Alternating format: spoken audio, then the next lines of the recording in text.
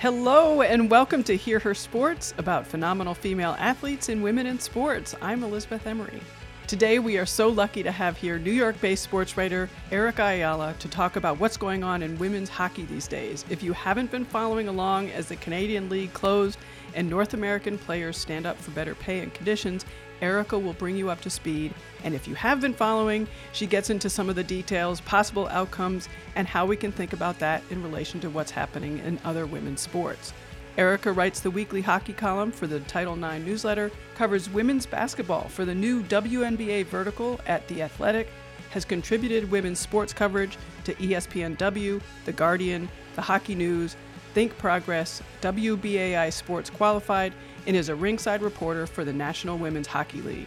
This episode is really fun because Erica has insider's perspective and has talked to players recently and over the years.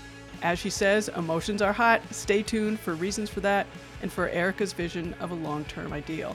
Welcome, Erica. I'm really so glad that you're here. Yeah, thank you for having me. Very excited to talk NWHL in particular. Yeah, women's athletes uniting and taking a stand is one of my favorite topics, and this particular story of women's hockey really seems complicated. So thank you for joining me and, offering your research and expertise. I really appreciate it. Of course.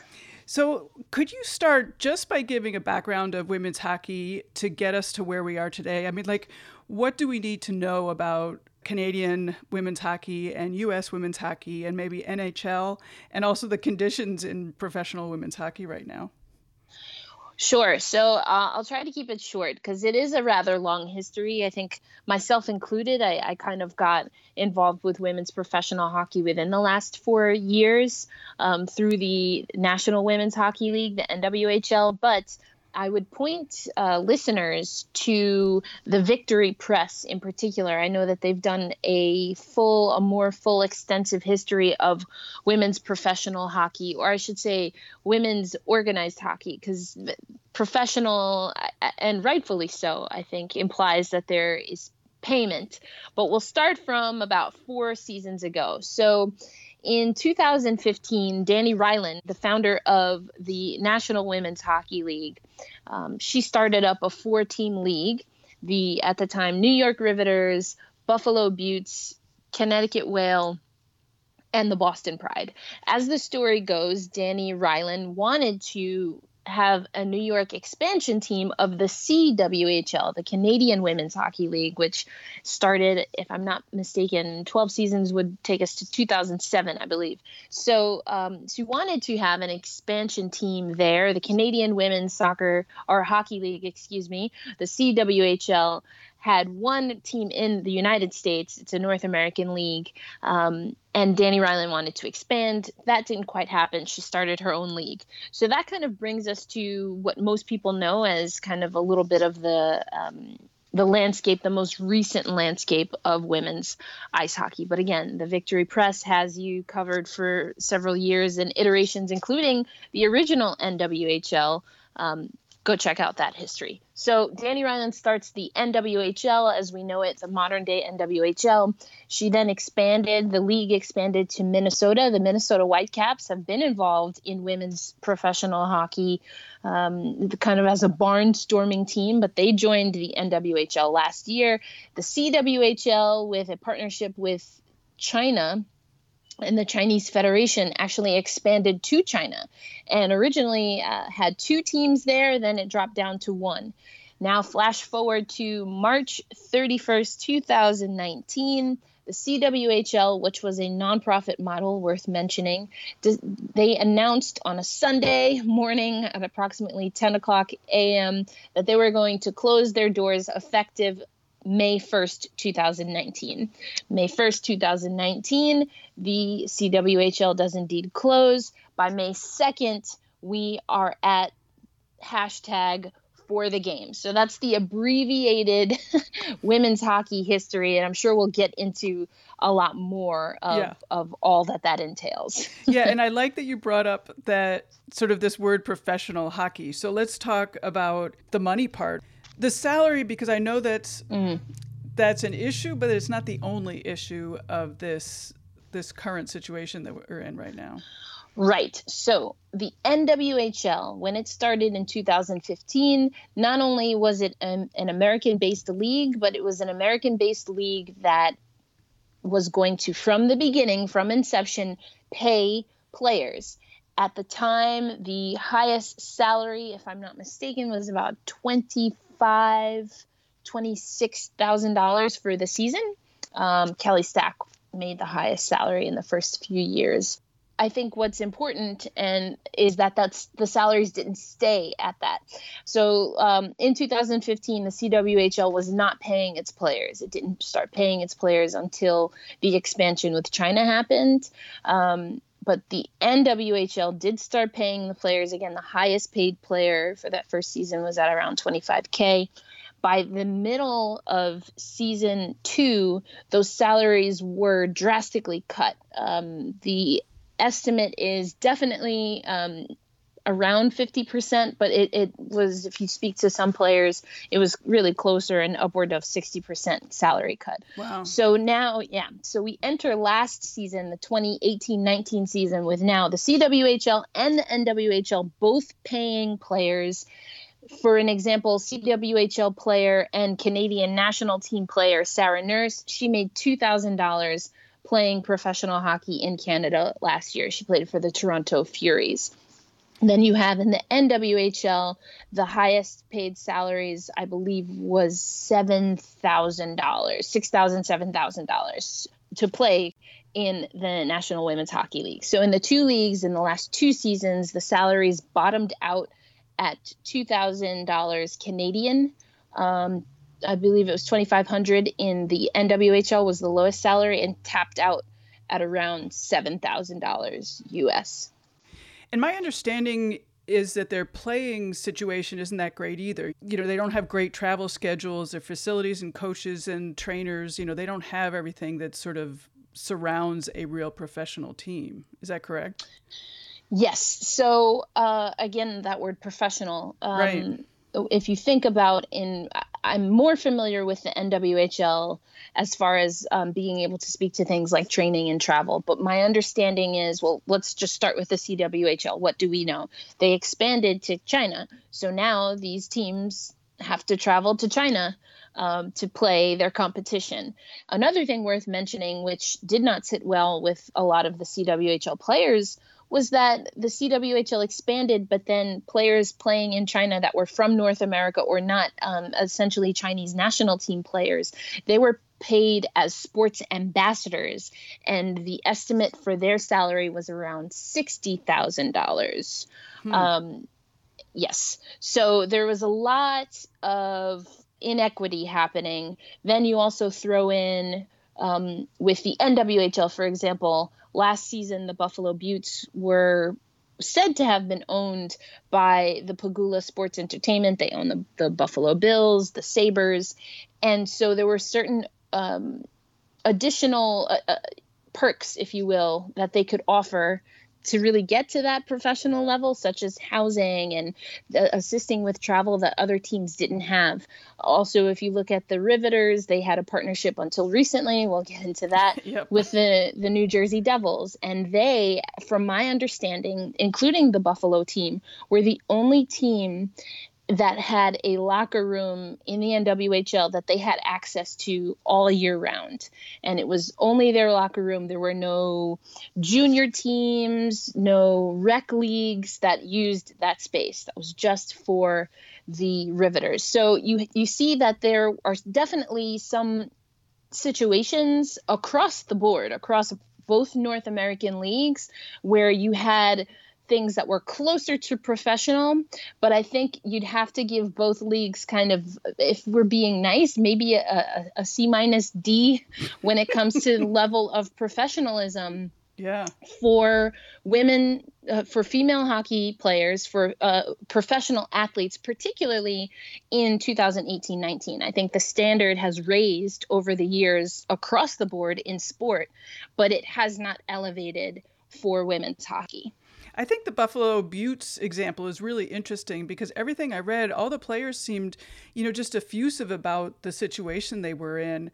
And, they certainly weren't making any more money than any of the other team players, but they had a professionalism surrounding their playing that seemed to make a huge difference.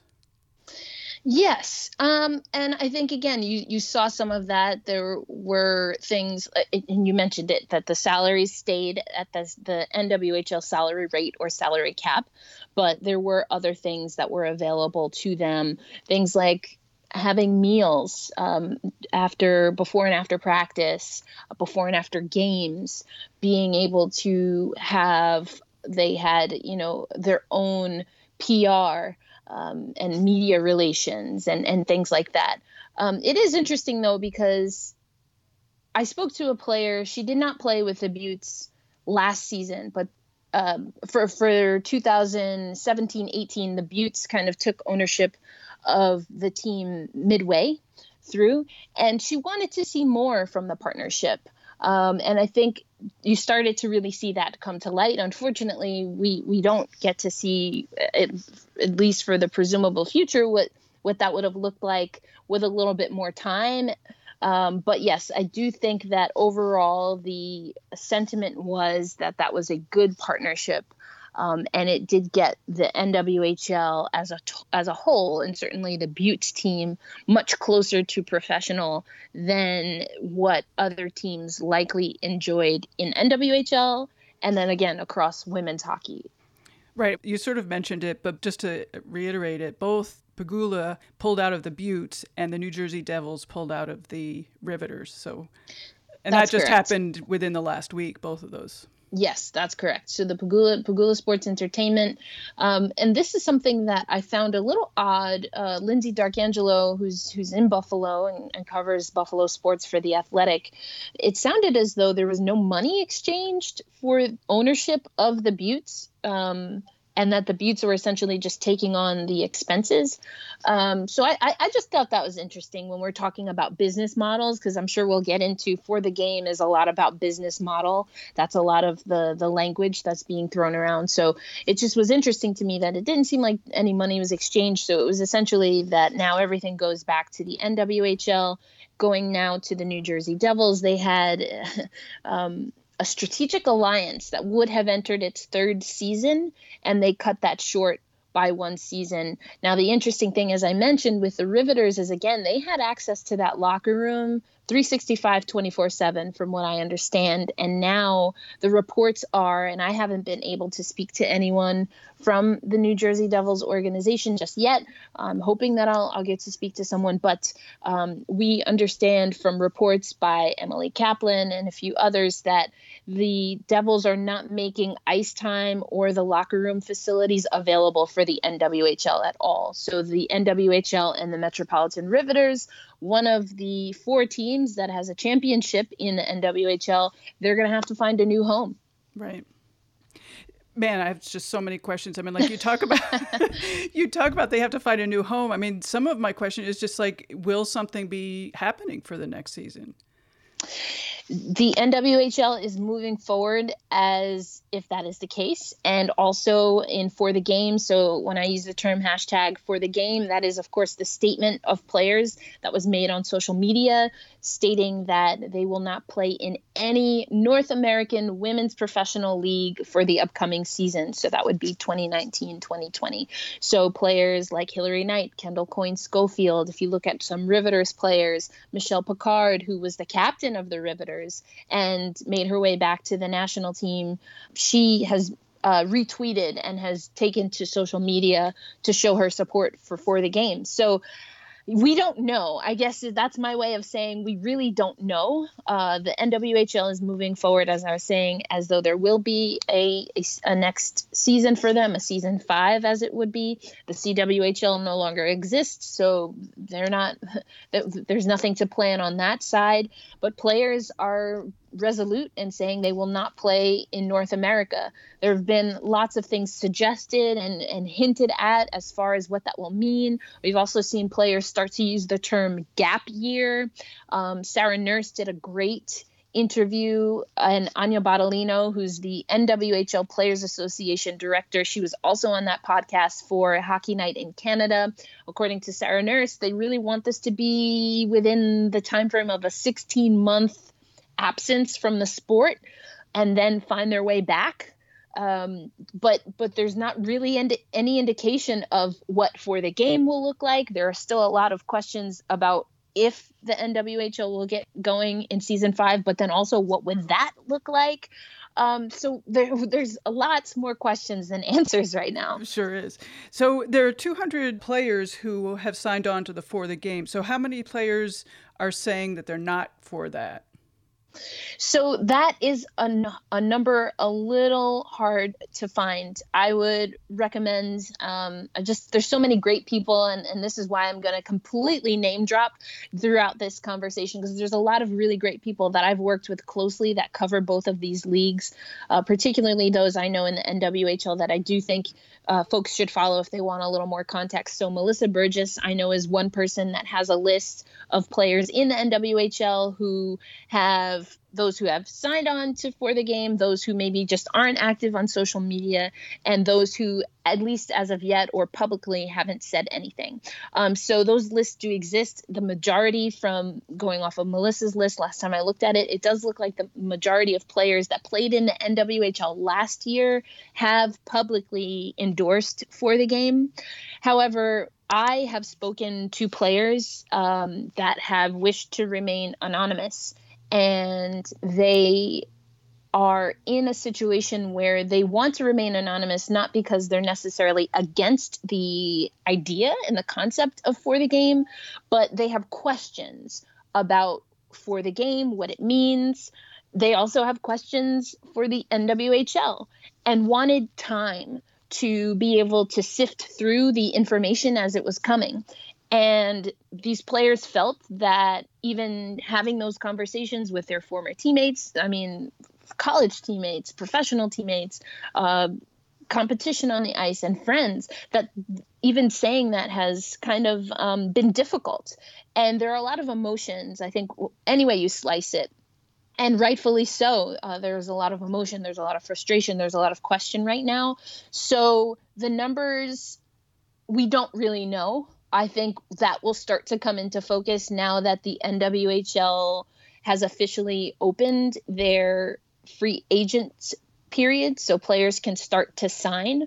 And then we'll see. There are reports that there are roughly 15 to 17 players within the first few days of free agency that have had conversations with GMs of the 5 teams. My friend Mike Murphy, former co-host of a podcast we did on women's hockey, he reported that. I've also spoken to players who have said that they've already signed. So we're just kind of waiting to see, again, publicly what will come to light. Are you able to articulate or hypothesize, I don't know what it is actually, of what the two sides are and what each side wants or is hoping to have, both for this coming season, but also in the bigger picture long term? Yeah. So, and it's a little, I'll start here because I think this gets lost. I will start by saying every single player that I've spoken to wants women's hockey to be better than it was last season, and to be better than it was 4 years ago, to be better than it was 12 years ago. So 4 years ago is when we got the NWHL. 12 years ago is when the CWHL started. There is not one single player who I have spoken to who does not want the game to get better. I think where the difference of opinion is if removing services from the only existing league is the best way to do that. So you have players like Kimberly Sass, played for the Metropolitan Riveters for the past 2 seasons, also as a founding member of the Buffalo Beauts. She is on the side of For the Game. She has no intention of signing a contract, as of what she said in interviews and publicly on social media, with the NWHL because of some of the things that she's had to go through. And she wants to make sure that things like, as a goalie, she's a goalie, when she has to pay for equipment, that she's not paying out of pocket more money than she's actually making from the league. That was a point of contention for her. If you talk to Hillary Knight, she is not confident in the NWHL business model. She was one of those players that took a pay cut in season 2, and she wants to see things like, making sure insurance is taken care of, making sure that travel, as you mentioned, is taken care of.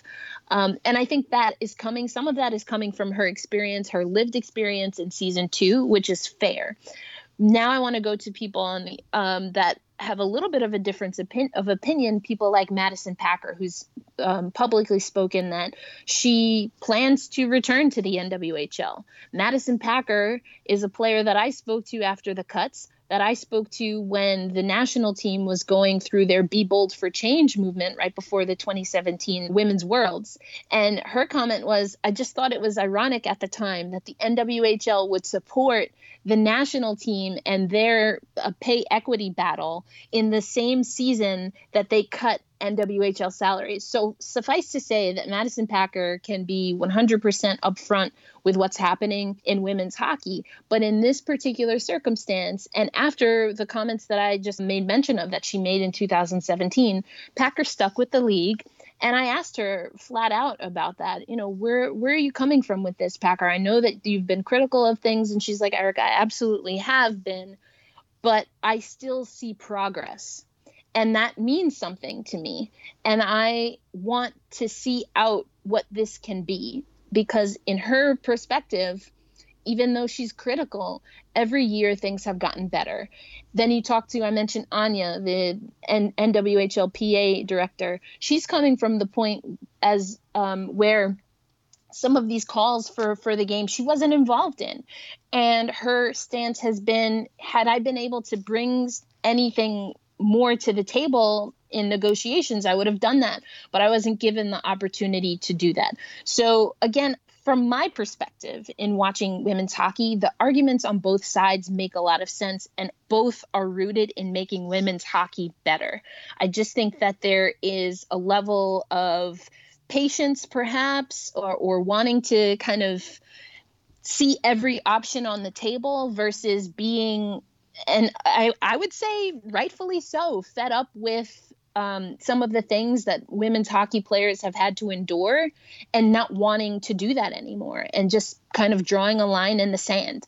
And while I personally still have a lot of questions, I 100% understand the perspective of everyone that I've spoken to.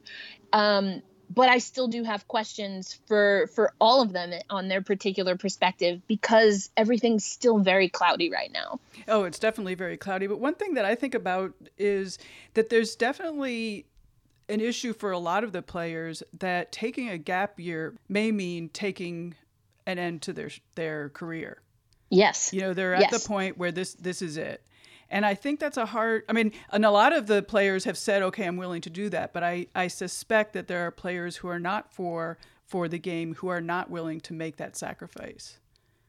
I would suspect so as well, because absolutely right. Whether it is this 16-month period, which right now, if I'm being honest, is hard to imagine that we're going to get anywhere, even if the NWHL closed tomorrow, I strongly suspect that for the game, just as it's not a boycott, just as it's not at least publicly stating that it wants to close the NWHL, those are the results, right?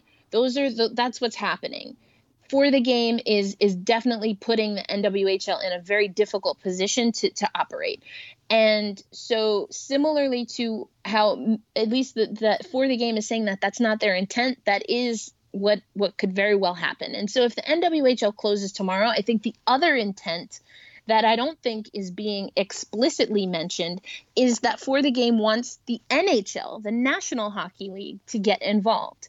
And so even if the NWHL closed tomorrow, the CWHL is already out of the way, I don't get a good sense that there is a definitive timeline that even fits within 16 months, within 2-3 years of the National Hockey League getting involved. And so without those questions being answered, absolutely, someone who is like a Kimberly Sass, or even maybe to some extent Madison Packer. These are players that are not in the national team system. They are not getting stipends from Hockey Canada or USA Hockey. Even if Madison Packer was # For the Game, if she sits out next year, And then that becomes 2 years, and then that becomes 3 years. Same thing with Kimberly Sass. Are they going to be in a position where they can pick up hockey again? Is it going to be economically, does that make sense for them to go back to playing hockey if hockey salaries are still not livable wages? Right. I don't know. I think probably not. But the thing is that there are players coming out of college every year. So, perhaps there is enough, but I think there is a concern, not just for the individual, but one player that I spoke to that didn't want to attach her name. Her concern was it's been hard to get people in the 12 years that the CWHL existed to watch the CWHL, in the 4 years that the NWHL existed to watch the NWHL, in the Olympic years for people to follow the women's tournament, but then again, every year for Women's Worlds or for Four Nations. In the last several years, there's been streams, there's been games on TSN, women's hockey professional games. If that's off the table now, are we just going to expect that once we pick everything back up, all of that comes back when it took us that long to even get that kind of exposure? She doesn't know. And I think that's valid. Because part of the argument, if you look at the USA Hockey and their boycott that I mentioned, Be Bold for Change, US Soccer, who is one of the most successful national teams in the United States, look at what they're asking for, the WNBA. These are all women in sport asking for marketing dollars, exposure, proper and equitable treatment when it comes to things like per diem and travel. This is 2019, and these are what these national teams are asking for. I think there's a lot of question that if we step away from the game and if we take ourselves away from North American professional hockey, what is to say that anyone is going to want to pick that back up when it's taken them so long to even acknowledge that women's hockey exists? I agree, but at the same time, like being satisfied with crumbs is sometimes so demeaning. Yes, and that's the other part of it. And that's why I am conflicted by, again, just what I feel to be we're in this really cloudy point right here. I think, and that is absolutely valid, because there is something to players saying, what you were giving is not enough, and it never was enough.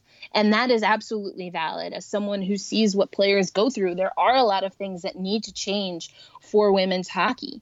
And again, if you go back to what the WNBA has done and what they've talked about, but particularly U.S. Soccer, there's a similar situation where, or even Billie Jean King, the Virginia Slims tournament. Absolutely. And that was something that she created to want, for multiple reasons. One, because, the sanctioned tennis federation at the time was not giving equitable pay to women and had no interest and no desire to put resources into women's tennis. So women, for women, by women, had to show that there was interest. And that's how Virginia Slims came around. Very similar to now, if you listen to the 99ers from U.S. Soccer, they're talking a lot. They're kind of doing a media tour. And the victory tour that we see now came because the 99ers, U.S. Soccer, didn't believe they had just put all this money, millions of dollars, into MLS, and didn't want to put money into women's professional soccer. So the national team players themselves decided to kind of create this tour, this 10-game tour, and showcase women's soccer and show that there was a fan base that would follow them outside of sanctioned international tournaments. So there's a lot of context for what's happening. Again, not being able to pay bills, not having things like, one of the players that hasn't signed on for the game, but one of the things that she said she did want to see for the future of women's hockey is, right now in the NWHL, they do have health coverage, but the thing she wanted to see, and the thing that she's hoping is in the new contracts, is that these players are getting the maintenance of their bodies covered. So right now, if you wanted to buy particular gear or a particular mouthpiece or a particular piece of equipment that helps you recover quickly, there's no mechanism with which you can do that in women's professional hockey. And that's something, for example, that she wants to see really come from this. And that's exactly to your point, and to the point, honestly, of the 200 plus players. That's exactly why they're saying we will not sign on. We will not play hockey in North America. I'm glad you brought up Billie Jean King, because people forget what a fight that was, and exactly how she put herself on the line, and how those other women put themselves on the line, and how there was also division within women's tennis about who would sign and who would not sign. Exactly. It was ugly.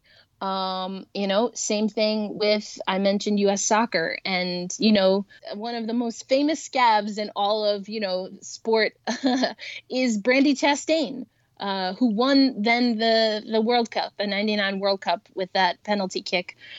So it's very complicated is really what I'm trying to say. I'm extremely personally, professionally, conflicted with how I see things from day to day, and really from person to person and player to player. And I think you're absolutely right that is also a part of the history of these types of things, and not just in women's sports. This happens in men's sports as well. But now the real work is going to be, so what happens now? I think that we still are in a phase where there, again, are a lot of emotions. People are maybe feeling a certain way that they weren't on calls, or feeling a certain way that someone is not tweeting for the game, or is asking certain questions, or has even said they'd sign an NWHL contract. Maybe people are upset because they said they wouldn't play in North America, but maybe they'll go play in Sweden or Switzerland. But there's only so many spots that will be available to players, particularly in the CWHL. They had I think it was 6 teams. Yeah, that now you have 6 teams worth of players that have nowhere to play. Are they going to look to play in Europe? What does that mean for the players from North America that are there now? Are they going to be displaced? So there's lots of questions. There's just lots of questions. And I think the best thing that could happen is a little bit of a reset. I think that the goals, but particularly the expectation of the NHL, for me, is very unclear right now. And I think it's worth the players really making sure that they are able to express what taking a gap year, not necessarily what it means, but what it will lead to, and who are they talking to, and what are the buttons that they're pushing and pressing. If you look at Billie Jean King, Virginia Slims, their target was clear. U.S. Soccer and their current lawsuit is very clear. It's the U.S. Soccer Federation. I'm not sure there's a clear target here right now, either a target of, well, it's not explicit, the target. I think the target is the NWHL, because that's the only North American women's professional league. But I also think the target is the NHL, for 2 very different reasons. But I think some of that really has to be explicit. And if the NHL isn't going to step in, or if the players aren't asking or trying to force the hand of the NHL, then who are they talking to make sure that this gap year, this 16-month kind of figure it out period, who's going to help, and who's going to be at the head of bringing women's ice hockey back? We don't know right now. I'm really good at coming up with all these conspiracy theories. And I got to tell you, it sort of looks to me from the outside that there is some, backroom discussions going on about how to break everything down. And then the NHL will come in and develop something that they want to develop. Yeah, I think that is definitely a part of this larger women's hockey conversation. And it's really not something that I think should be surprising to people. I mean, when Brenda Andress was the commissioner for the CWHL, Cassie Campbell Pascal has talked about she's seen plans for an NHL, or I should say a WNHL, and it just is there's leaders that are in the way. Again, these conversations have been happening for a while, and it does seem that there are some people that are more in the loop than others.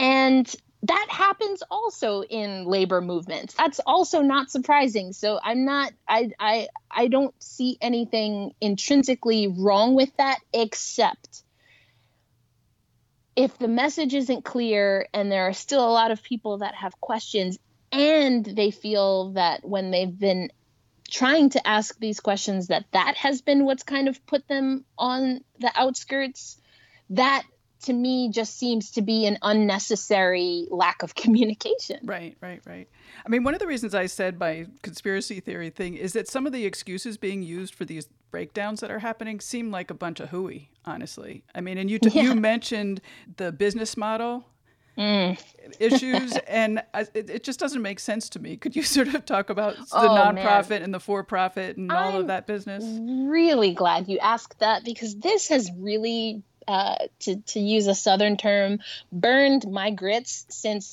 coming into and learning about women's hockey. And I am a professional in the nonprofit sector. I'm a professional advocate in the nonprofit sector, and I'm very much so involved in, community-led social movements. So all of this should be right up my alley, but there are just so many things, including this insistence that a nonprofit business model can't work.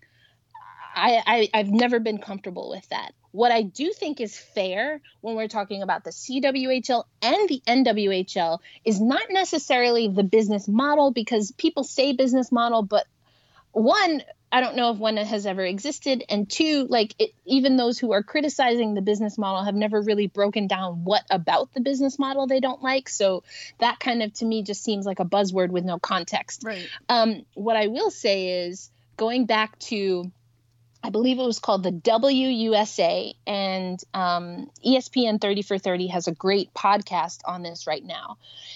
The WUSA in women's soccer, it was the national team players. They found people that believed in what they were doing. They liked that they were on strike against the soccer federation. And they were like, we see an opportunity. We're going to put millions of dollars into the first ever women's professional soccer league in the United States. Millions of dollars. And if you listen to this podcast, the issue was not with the business model. That's not why they ran out of money. The issue was with the leadership, and the leadership not following the business model in that case. I don't know if that's the case with the CWHL or the NWHL, but what I think, and this is where I do agree with Cassie Campbell Pascal, is that there is some rub with the leadership, not necessarily under Jayna Hefford. She didn't have much time, so I don't want to put the weight of this on her. But with Brenda and Danny Ryland, there's been lots of conversations, and they have not always been the most pleasant about, they're just kind of being, this competition and a foul taste left after Danny Ryland started the NWHL. But I don't even think that that's the most salient point. Again, I think the point is the leadership that exists in women's hockey, are they doing everything that they can to make sure they're executing the business model that they have to the best of their abilities? And I think those are valid questions to ask. And by putting things together and connecting the dots from what players say about their experience in one league or the other, the answer presumably is no. And what do you mean by that? So I'm talking about when you have players in the CWHL who, Hillary Knight, one of them, when she played in the CWHL before she was with Montreal, there's this infamous cartoon that she kind of put together about having to, sell tickets to Boston Blades games, and players feeling that they had to get fans. And again, that's nothing new to women's hockey, but if I'm remembering the history correctly, if the players didn't sell those tickets, they were expected to eat that expense and essentially pay for the tickets that they weren't able to sell. Right.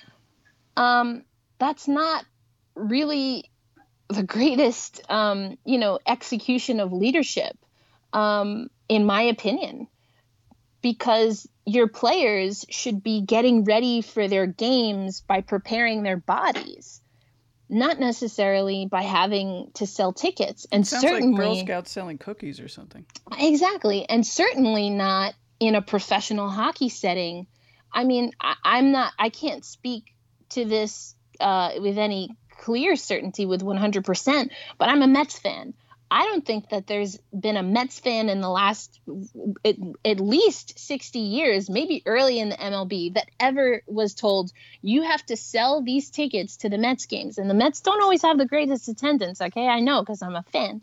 If you don't sell these tickets, you have to pay us the value of the tickets that you don't sell.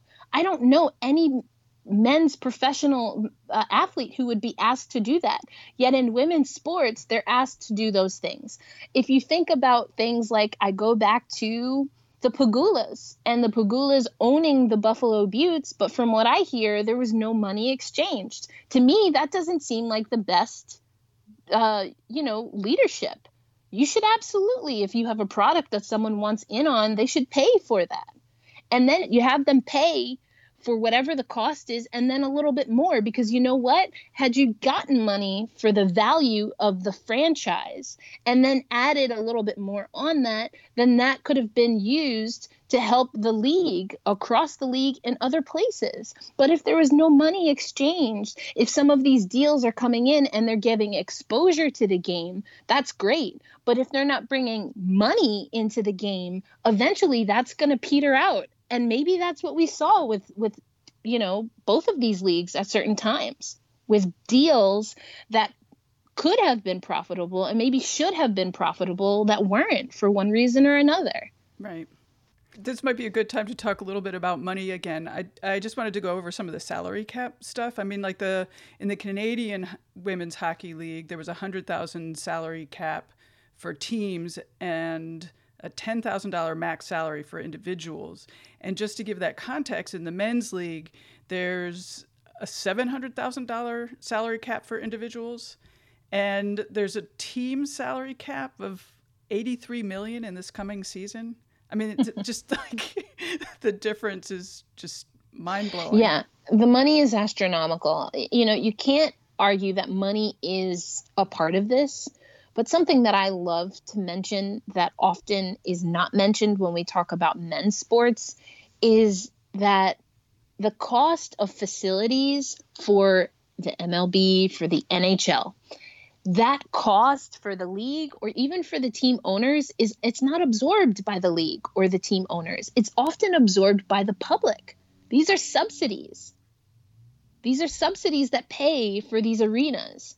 And so that, of course, is going to impact, once they are able to make a revenue. If you can just take out an entire line item of millions of dollars for a state-of-the-art facility that's going to allow you to bring in thousands more people and sell thousands more tickets and thousands more hot dogs and beers and merchandise, etc., of course, that's going to affect your bottom line positively.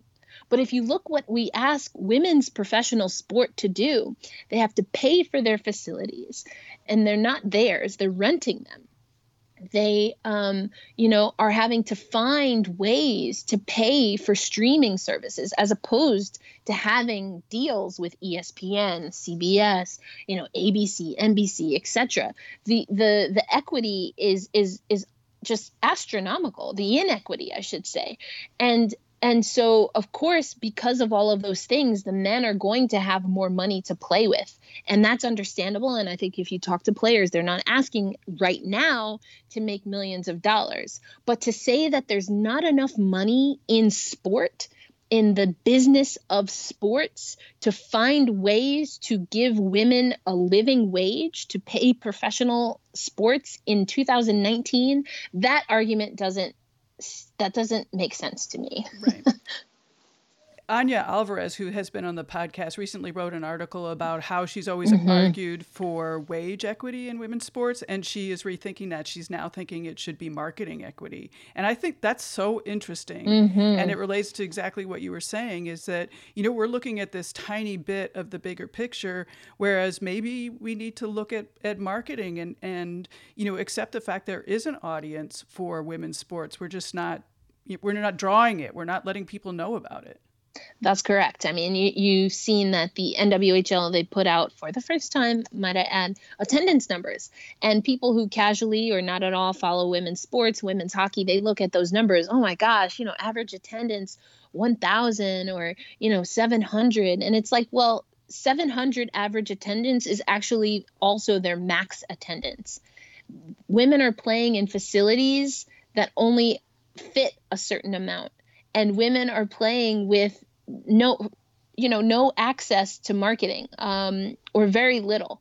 And who makes those decisions? It's certainly not the players. They would love to be, have on the bottom line of ESPN, or make more appearances like Kendall Coyne Schofield has on NHL Network and all of these things. But there are gatekeepers that at best are perpetuating the concept that women don't deserve more marketing because marketing women is not going to be revenue generating.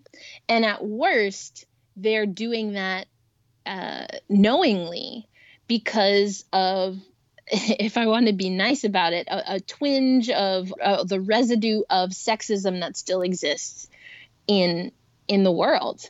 And it's really unfortunate, but you're starting to see women in sports call that out.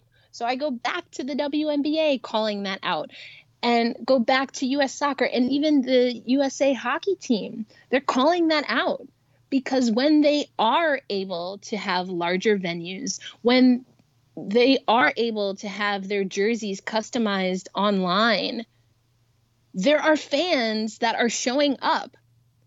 Fans are online asking why they can't buy children's-sized WNBA jerseys, or why they can't have a customized Kelly O'Hara jersey as she gets ready to play in the World Cup. Why is that even a thing?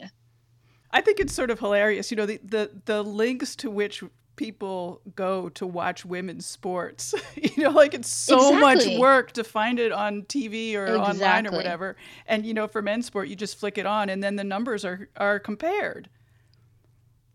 Exactly.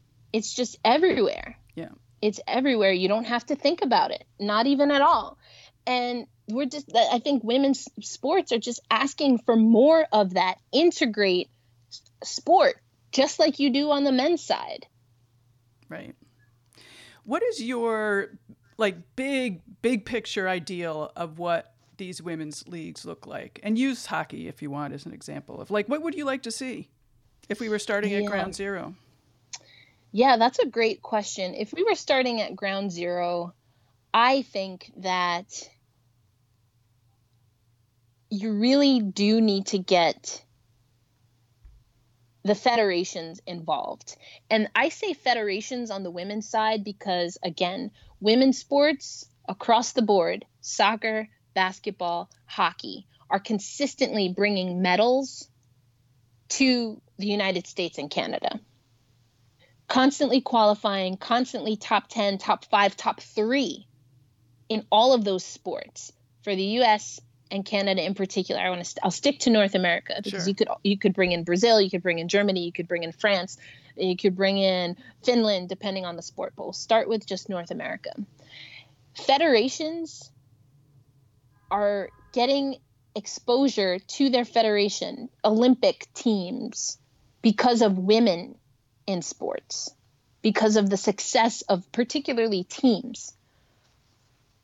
So federations, in my opinion, have an obligation to support their winningest team and allow them the resources at minimum to continue in their winning ways. Unfortunately, U.S. soccer, USA hockey have not done that. But a way that if they really wanted to, that they could right the ship is by supporting women's professional leagues. And that is a win-win for them. Give your players, when they're not in training camp, when they're not competing at the international level, give them somewhere to refine their skill. Give yourself a place to find the next Hilary Knight, the next Julie Chu. Give yourself an opportunity to find that talent. And it comes right to you. And the way that you do that is by supporting a women's professional league. That's what I would like to see. I would also like to see women at the top and at the front office, in the C-suite, if you will, in these leagues. Sure, that would make a huge difference. Yeah, and let them be retired players. I mentioned Jayna Hefford earlier. She took over when Brenda Andress stepped down.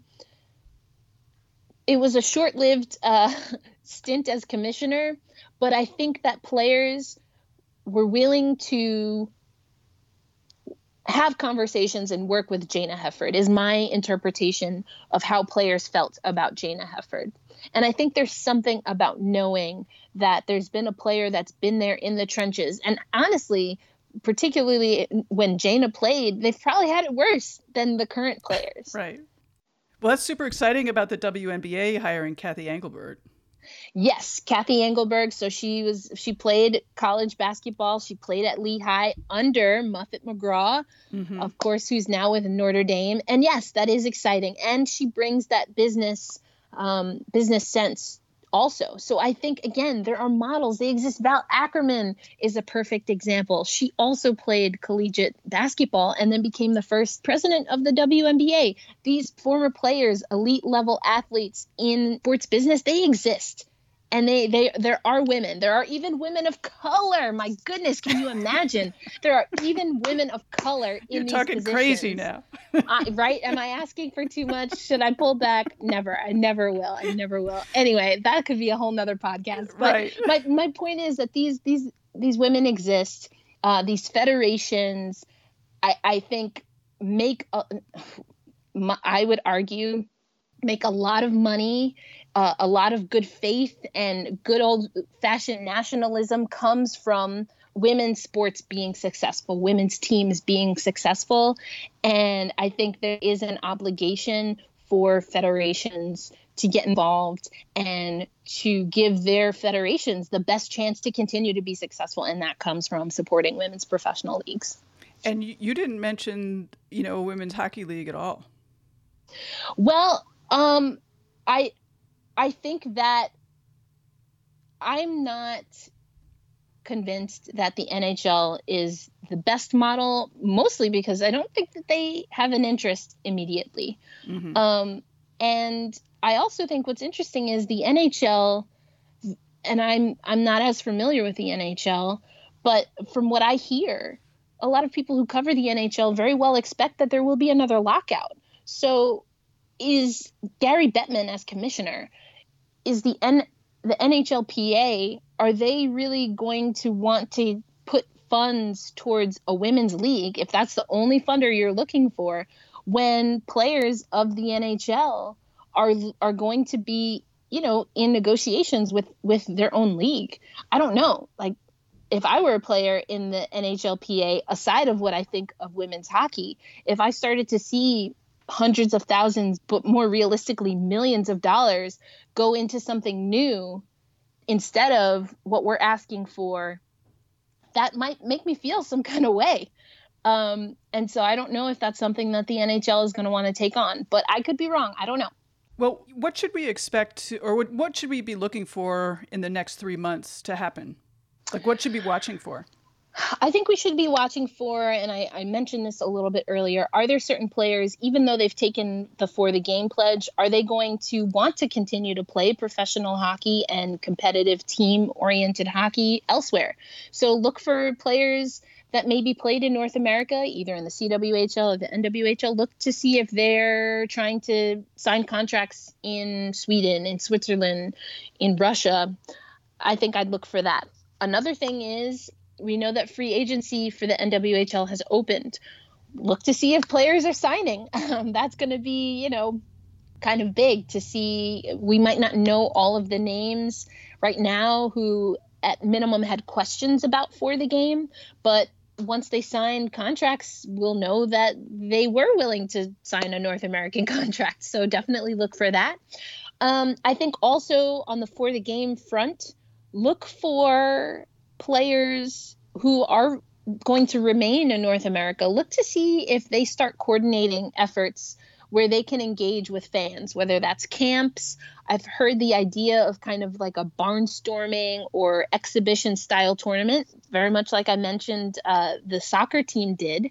Cannot recommend enough that podcast 30 for 30 has up right now on that. But I've heard, people allude to that could be the case.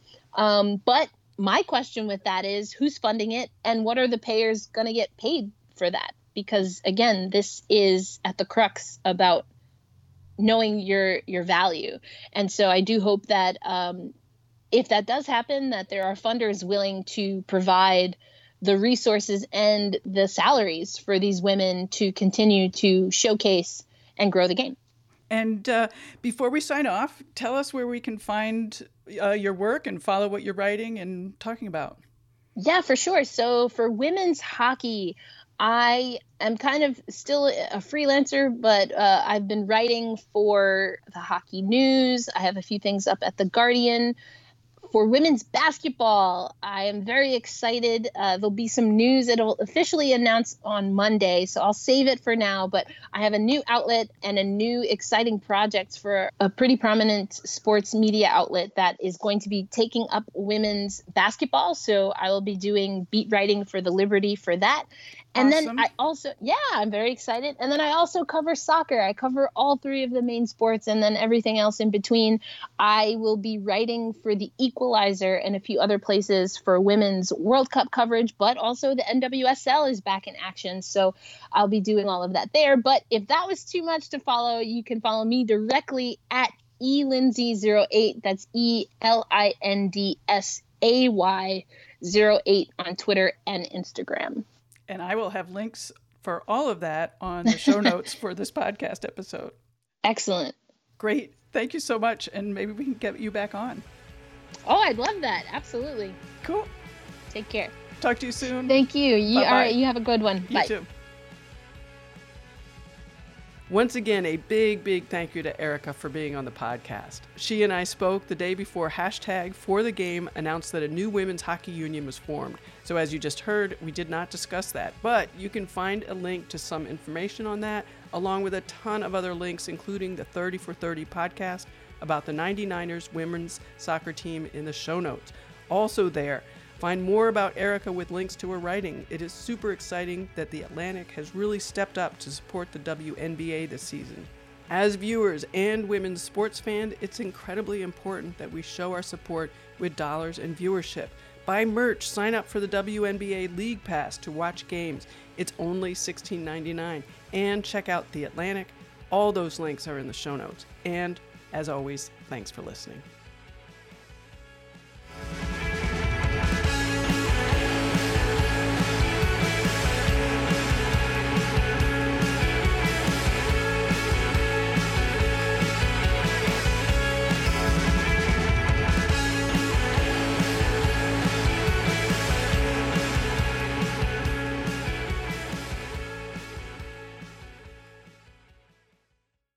Have you ever wanted to know how to win a Formula One Grand Prix? I mean really know about the driver tactics from the cockpit, the strategy calls from the pit wall, and even the mind games in the paddock. There's a lot more that goes into winning a Grand Prix than just 90 minutes of racing. So every week on the F1 Strategy Report, we're taking a deep dive into the decisions that shape every result. Hey there, my name is Michael Laminato, and every week I'm joined by an expert guest from the paddock to talk through the big calls that won the race and the missteps that resulted in bitter defeat. Before every race, we'll look back at the previous year's result and consult the current form guide, and we'll be in your feed after every Grand Prix dissecting the outcome and what it means for the championship. So for your regular hit of Formula One analysis, subscribe to the F1 Strategy Report wherever you get your favourite podcasts. The Strategy Report is a Beer Mogul podcast on the Evergreen Podcasts Network. My name's Michael Laminato, and I'll catch you after the checkered flag.